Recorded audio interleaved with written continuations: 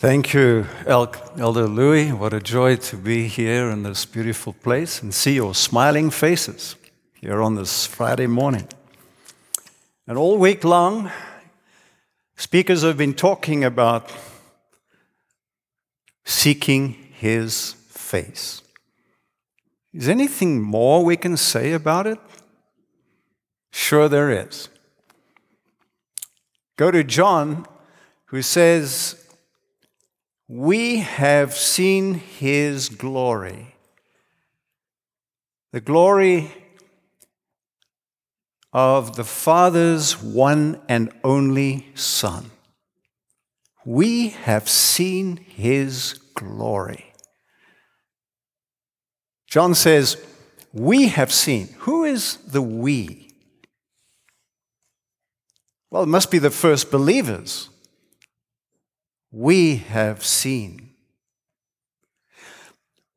But they saw more than the physical face of Jesus. They also saw His glory. They saw His glory. Can we today see His glory, even though we do not see His physical face yet? Do we get to only seek His face? Or do we also get to see His face, His glory? What does it mean to see the glory of Jesus? Well, when we get that all figured out, it'll be lunchtime. Not really, but let's find out a few answers to these questions. Let's wrestle with it. Let's allow the Holy Spirit to open the eyes of our hearts that we might see His glory. So, to find some answers, we go all the way back to the beginning, to the Garden of Eden. And I found an author by the name of Sally Lloyd Jones, who has a special gift in writing Bible stories for children to understand. Are there some children here today? All of us are children in some way. So here's how she writes it. Very talented way of writing it. We're in the Garden of Eden. And she says, she writes, "From the beginning, God had a shining dream in His heart. He would make people to share His forever happiness. They would be His children, and the world would be their perfect home." I like her style already. She writes, "So God breathed life into Adam and Eve.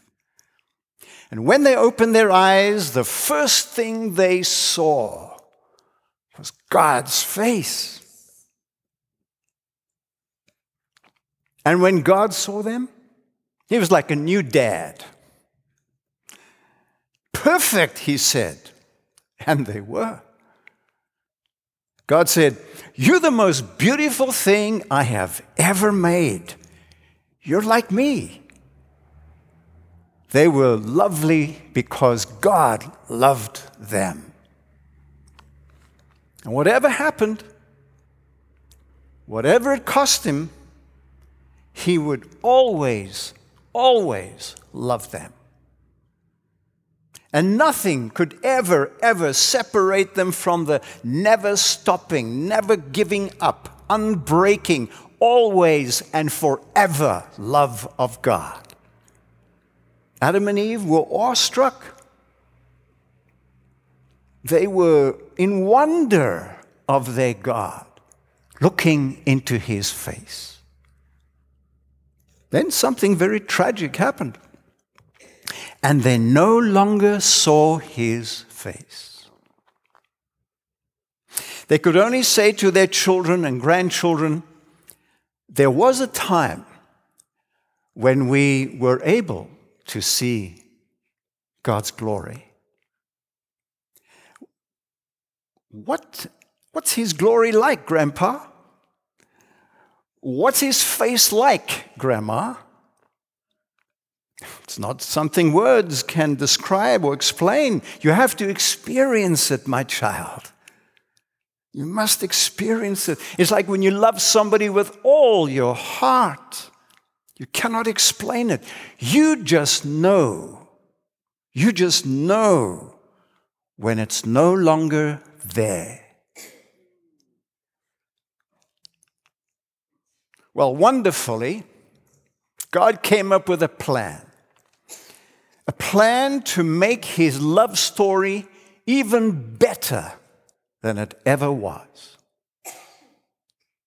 That's why John, the apostle, could say what nobody could say since Adam and Eve.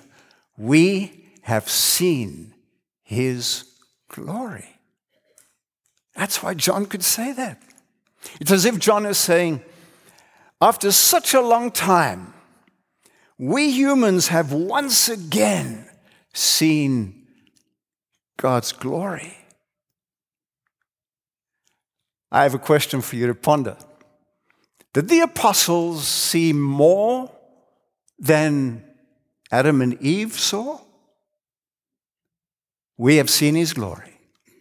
Did they see more? Well, to answer that, let's look at religion. You know, all religions have gods or a god, and all those religions tell their followers to seek their god or their gods. And so the followers go to work. They would do something very good or bring something very valuable to present to their God. They're hard to please God, to get his favor. That's what religions do. But the God of the Bible is very, very different. Even though there are many Christians, sad to say, that think that he is so demanding that they must do good things to win his favor. He says he's a God of love, but he really does demand good deeds, good character, good behavior before he will bestow his favor. Unfortunately, many Christians see it that way, and some of you may have thought that way somehow, because our culture tends to train our thinking in that direction. You always get what you deserve. You always have to earn what you receive. The God of the Bible knows that fallen humanity does not seek him. And Romans 3 says, no one is seeking God. No one. And so what does God do? God came seeking Adam and Eve while they were hiding from him. All they knew was what they saw in God's face. Now they're hiding from him, not seeking him. God comes seeking them. And God came seeking fallen humanity when Jesus came to what? Seek and save the lost. That's all of us. So who did the seeking? Who does the seeking? It's God. It's God who does the seeking. I came across this very beautiful statement which I want to be part of my mind forever. And that is that Jesus is more than a prophet who came to tell us what we should do to find God. No, Jesus came as God to find us. Jesus is God himself who came to find us instead of telling us what we should do to find him. I love that statement. Now, it gets a little complicated because the prophet Jeremiah comes up with a statement, a beautiful statement. He says, you will, this is God speaking through Jeremiah, the prophet, you will seek, talking to us, you will seek me, God, and find me when you seek me with all your heart. So there it seems like God is saying, no, it's all about you seeking me. So what is it? God seeking us or we seeking God? The answer is yes. That's always a cop-out. And yet it's true. Because the fact is, friend, take it to your heart, you only seek God when God has found you.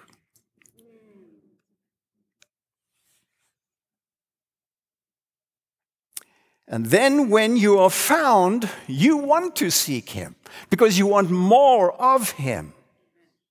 Not to discover Him, He discovers you. You seek Him not to find Him, but to enjoy Him.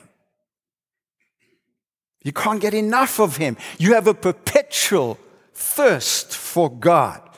Cannot get enough. You ever played hide and seek with a 4-year-old?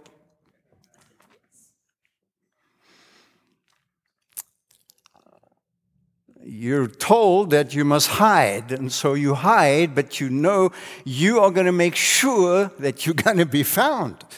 And when you are found, the 4-year-old discovers you like you were lost and he found you. What do you have? Shrieks of delight. And you're told to hide again and again and again so that you can be found again and again, so that the shrieking and the delight will go on forever and ever.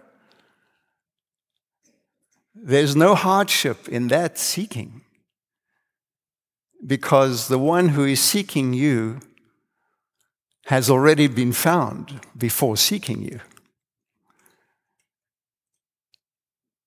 And so Psalm 42 says, as a deer pants for the water brooks, so pants my soul for God.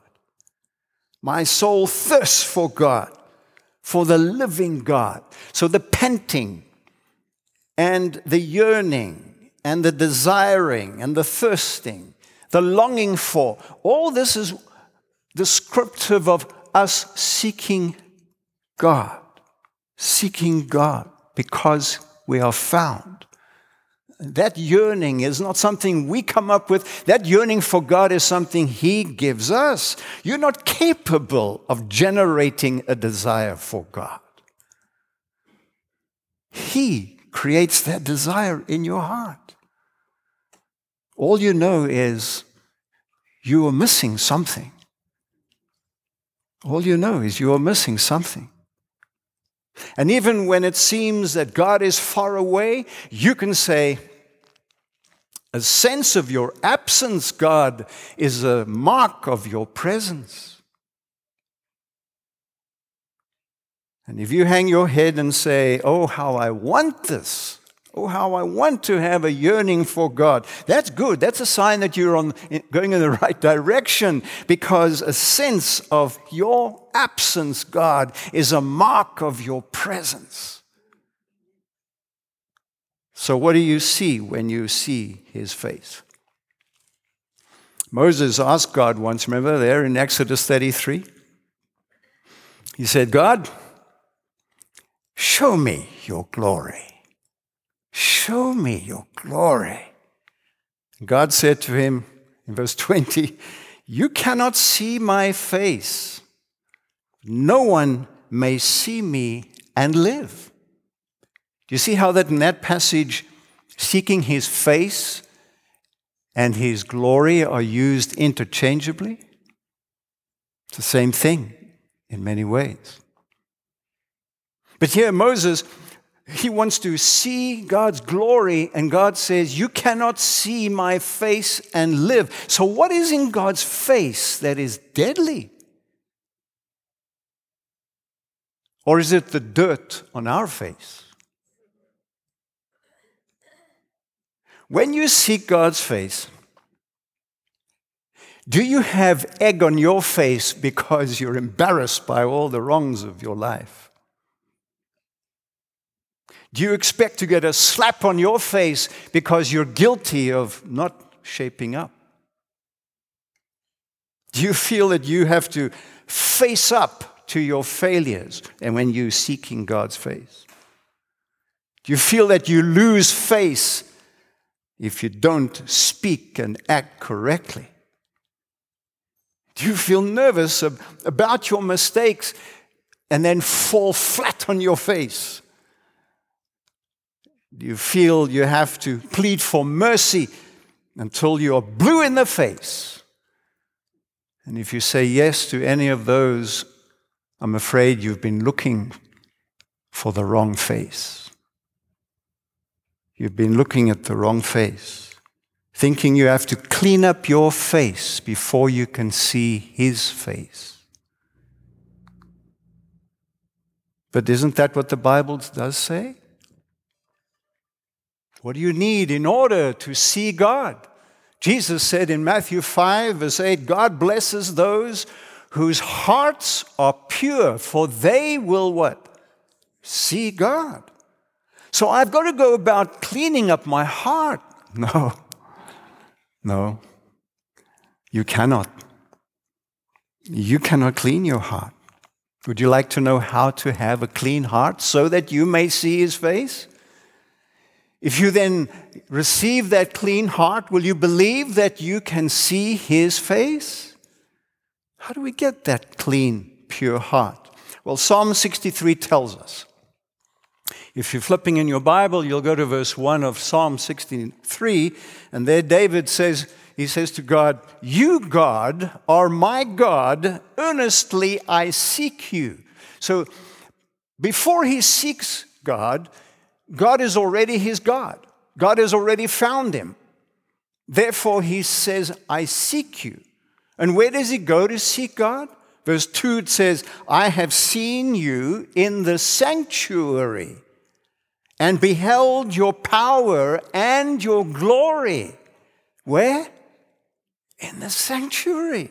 So when King David went into the tabernacle, he saw sacrifices, and he meditated on those lambs, those sacrifices that were slain, that were bleeding for him in his place. He meditated on that, and that's where he saw God's glory. Somehow in this sacrificial system and the things happening there with blood all the way from the beginning, all the way down to the very presence of God on the Day of Atonement, all of that blood was somehow helping him to see what? God's glory.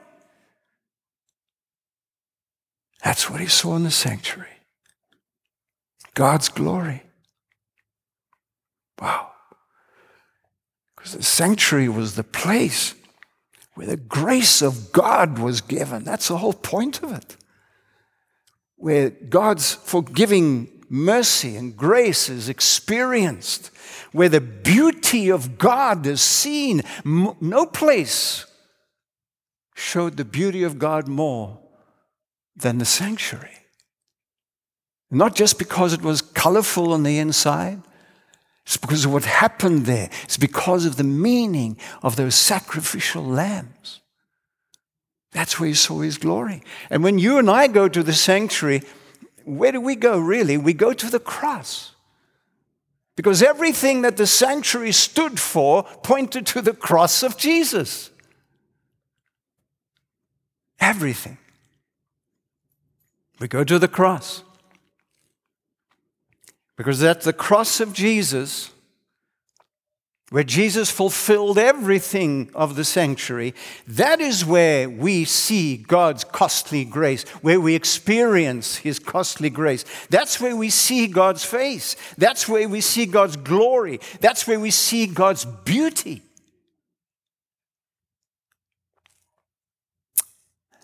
That's when the scales are removed from our eyes and we are given a pure heart. Let's see it in the scriptures again. Because the cross of Jesus Christ is the only place you go to find how God removed separation from God for all time, once and for all. separation from him is removed at the cross. Let's find out what Scripture says. I invite you to go to Colossians chapter 1. Colossians chapter 1 from verse 20, where it says, God made peace with everything in heaven and on earth by means of Christ's blood on the cross. Verse 21, this includes you, who were once far away from God. You were his enemies, separated from him by your evil thoughts and actions. Yet now, he has reconciled you to himself through the death of Christ in his physical body.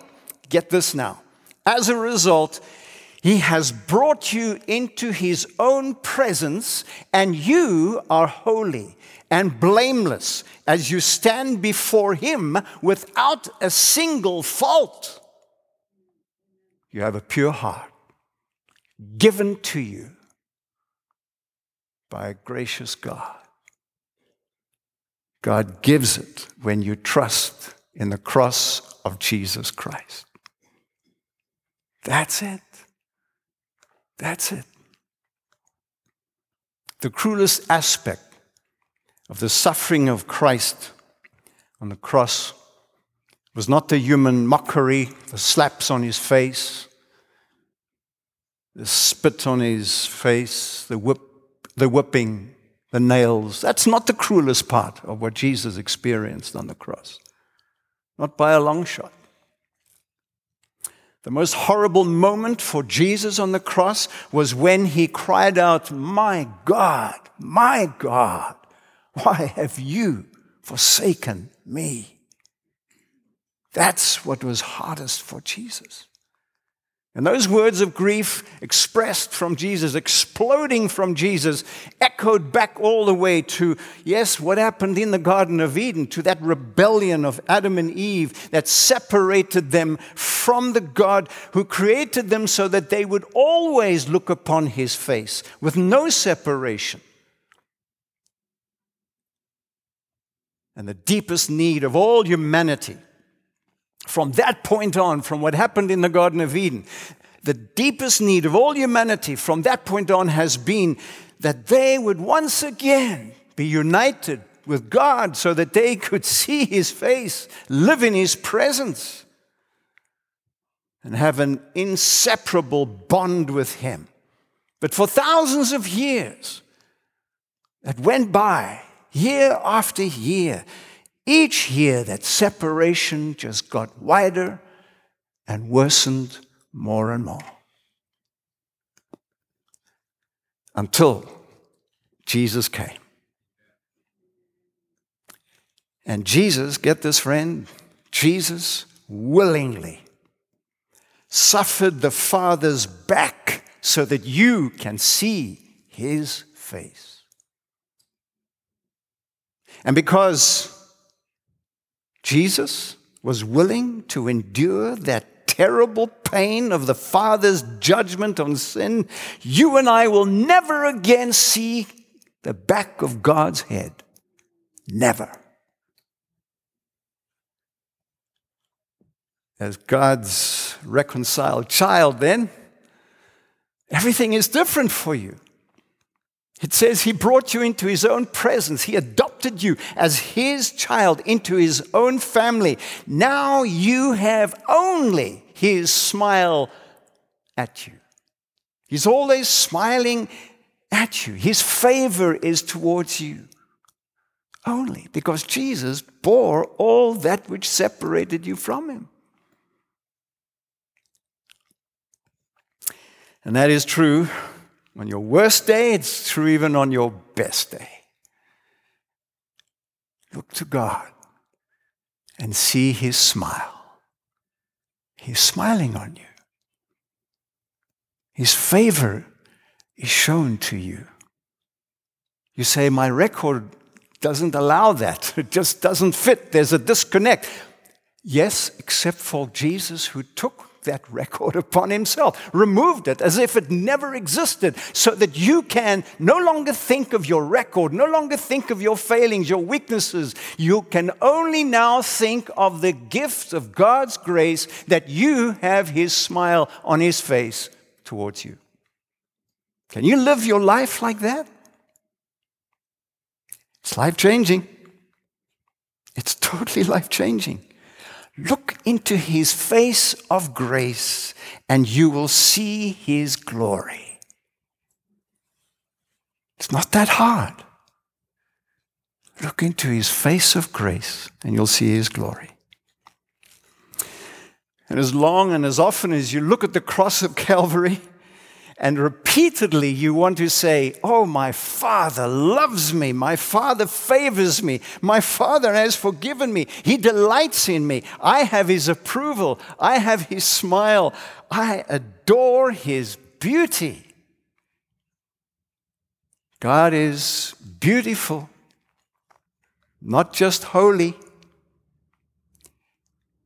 God is for me. He's not just my judge. God is in me. He is not just beyond me. I enjoy God.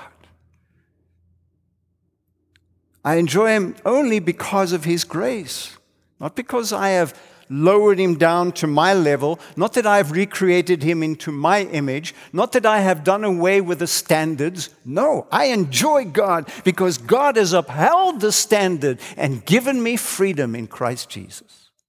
I enjoy God. He gives me pleasure.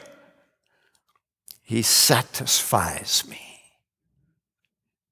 In college, I had to take a course called Music Appreciation. I was assigned the task of listening to recordings. You know, those vinyl recordings. This is way back. You put it on the turntable and you listen. A little crackly when that vinyl gets old. You know that story. And I was given the assignment to listen to the musicians that I knew very vaguely. I knew the name kind of vaguely only, because I knew the Beatles, but I didn't know Beethoven. You also went through the 60s, didn't you? Yeah. And I dutifully listened to that music of Beethoven and others dutifully because, you see, I was earning a grade. I wanted to graduate. So it was a functional thing for me to go through the motions, to listen to that music and to, well, I earned an A. I worked hard, you know. It was all functional. Not much enjoyment in it, except for the A part. A few years later, after graduation, the sounds of that music again came back to me, and I had a desire to hear it again. This time not to earn any grade. So I went down to the library and I would borrow these records, these vinyl records, and put them on a turntable. And I would listen to the same music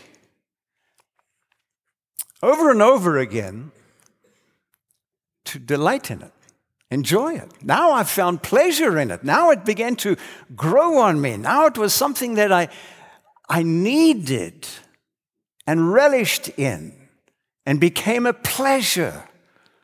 Now when I go into Spotify, it's very easy for me just to click on that music mix called Beethoven and many others. Because now I enjoy it. I ask you, have you ever said, God, I enjoy you. You are beautiful. I can't stop gazing at you. Until then, friend, it's all mechanical. It's all functional. God is only useful, and he's not anything else but a means to an end. Do you enjoy God? Do you enjoy him? To see his beauty, we can once again go to Scripture and look at another example, Zechariah chapter 3. Zechariah was given a vision Zechariah is the prophet. He's given a vision of the high priest who is standing before the holy presence of God, before the face of God, the presence of God in the temple on the Day of Atonement. That's the setting. But I want you to get the background a little bit here, because the week before the Day of Atonement, the high priest would live in the courts of the temple. And he would spend his time representing all the people, preparing for that Day of Atonement. He would spend his time praying, reading Scripture, bathing himself to cleanse himself. He would do that religiously to prepare for the moment when he would stand before the Shekinah glory, the face of God, and be accepted, to be pure, to be holy before God. You get the picture. The night just before the Day of Atonement, he would spend all night praying and reading Scripture, meditating. And then when the morning came, he would bathe himself 10 times ritually to cleanse himself. And then he would put on this beautiful clothing, garments, and get a bowl and put in the blood of a sacrificial animal and take that into the Holy of Holies to stand before God and atone for the sins of the people. He is accepted before God. That's the idea. But in his vision, prophet Zechariah sees the high priest standing before the face of God in filthy garments. The Hebrew actually says he is standing before God smeared in excrement. And Zechariah is astonished. How can this be? What does this mean? And he realizes that all that frantic effort for all week long and all night long, the night before, of that high priest to make himself pure, to make himself beautiful before the beautiful one, to stand before the face of God, all of that was for nothing. And the frantic efforts of that high priest to see the face of God is an analogy, my friends, of the way that we work, trying to purify ourselves before God. All the good things we try, but we never get further than thinking, I wish I could do more. I wish I could be more. And Zechariah, looking at the high priest smeared with excrement, wonders what's going to happen next. Will the sword of judgment come on him? No. He hears a voice. It's the voice of the Lord that says, I will send my righteous branch, and he will take away the sins of the people in a single day. And I will put clean garments on him and put a new turban on him, and he will enter the presence of the Lord. What's that a picture of? That's the good news of Jesus becoming our high priest. Jesus, our stand-in. And what is he like as our stand-in? Because he also, the night before he died, spent the night praying and meditating on Scripture. He didn't take a basin of blood. He took his own blood into the presence of God. He didn't wear costly, beautiful garments. He was stripped naked. He didn't have water to bathe in. He had spit hanging from his face. That's all he had. But the minute he died, the judgment sword fell on him so that it wouldn't fall on us. The minute he died, the veil in the temple broke apart from top to bottom. And the separation from the face of God was done away with. That fallen humanity now could see the face of God because Jesus died. Oh, friends, nothing is more beautiful than divine sacrificial love. Shall we then not flood our minds and fill our hearts with Calvary, where we go to see his glory? Because that's where we'll see the beauty of his face. There's a little old lady who said we ought to spend a thoughtful hour every day on these final scenes, scene after scene, there at Calvary, looking at Jesus. Because when you do that, you see his grace, you see his beauty, you see Jesus, and you become like Jesus. I've discovered that as we get older, we lose the physical beauty we once had. Have you noticed that? Yeah. Someone said, when you're young, you look like your dreams, but when you're old, you look like your decisions. That means that your beauty is no more, and you need the beauty of someone else. And that is so true, that the beauty of your God is what you have, not just need. It reflects from you. Let the beauty of Jesus be seen in me, says the song. It doesn't happen unless we keep looking at his beauty. And it does happen when we keep looking at his beauty. So my plea to you is, go to the gospel of God's grace. At the cross of Jesus, seek his face there. And you will see his glory more and more, and his glory will reflect from you. Shall we pray? May the God who smiles upon you, may the God who gives you his favor, may the God who has done all to make you his own again and has made his love story even better than it ever was, may you revel, rejoice in, take pleasure in, and be satisfied by his gift, his glory, his Son, Jesus Christ, on the cross. Amen.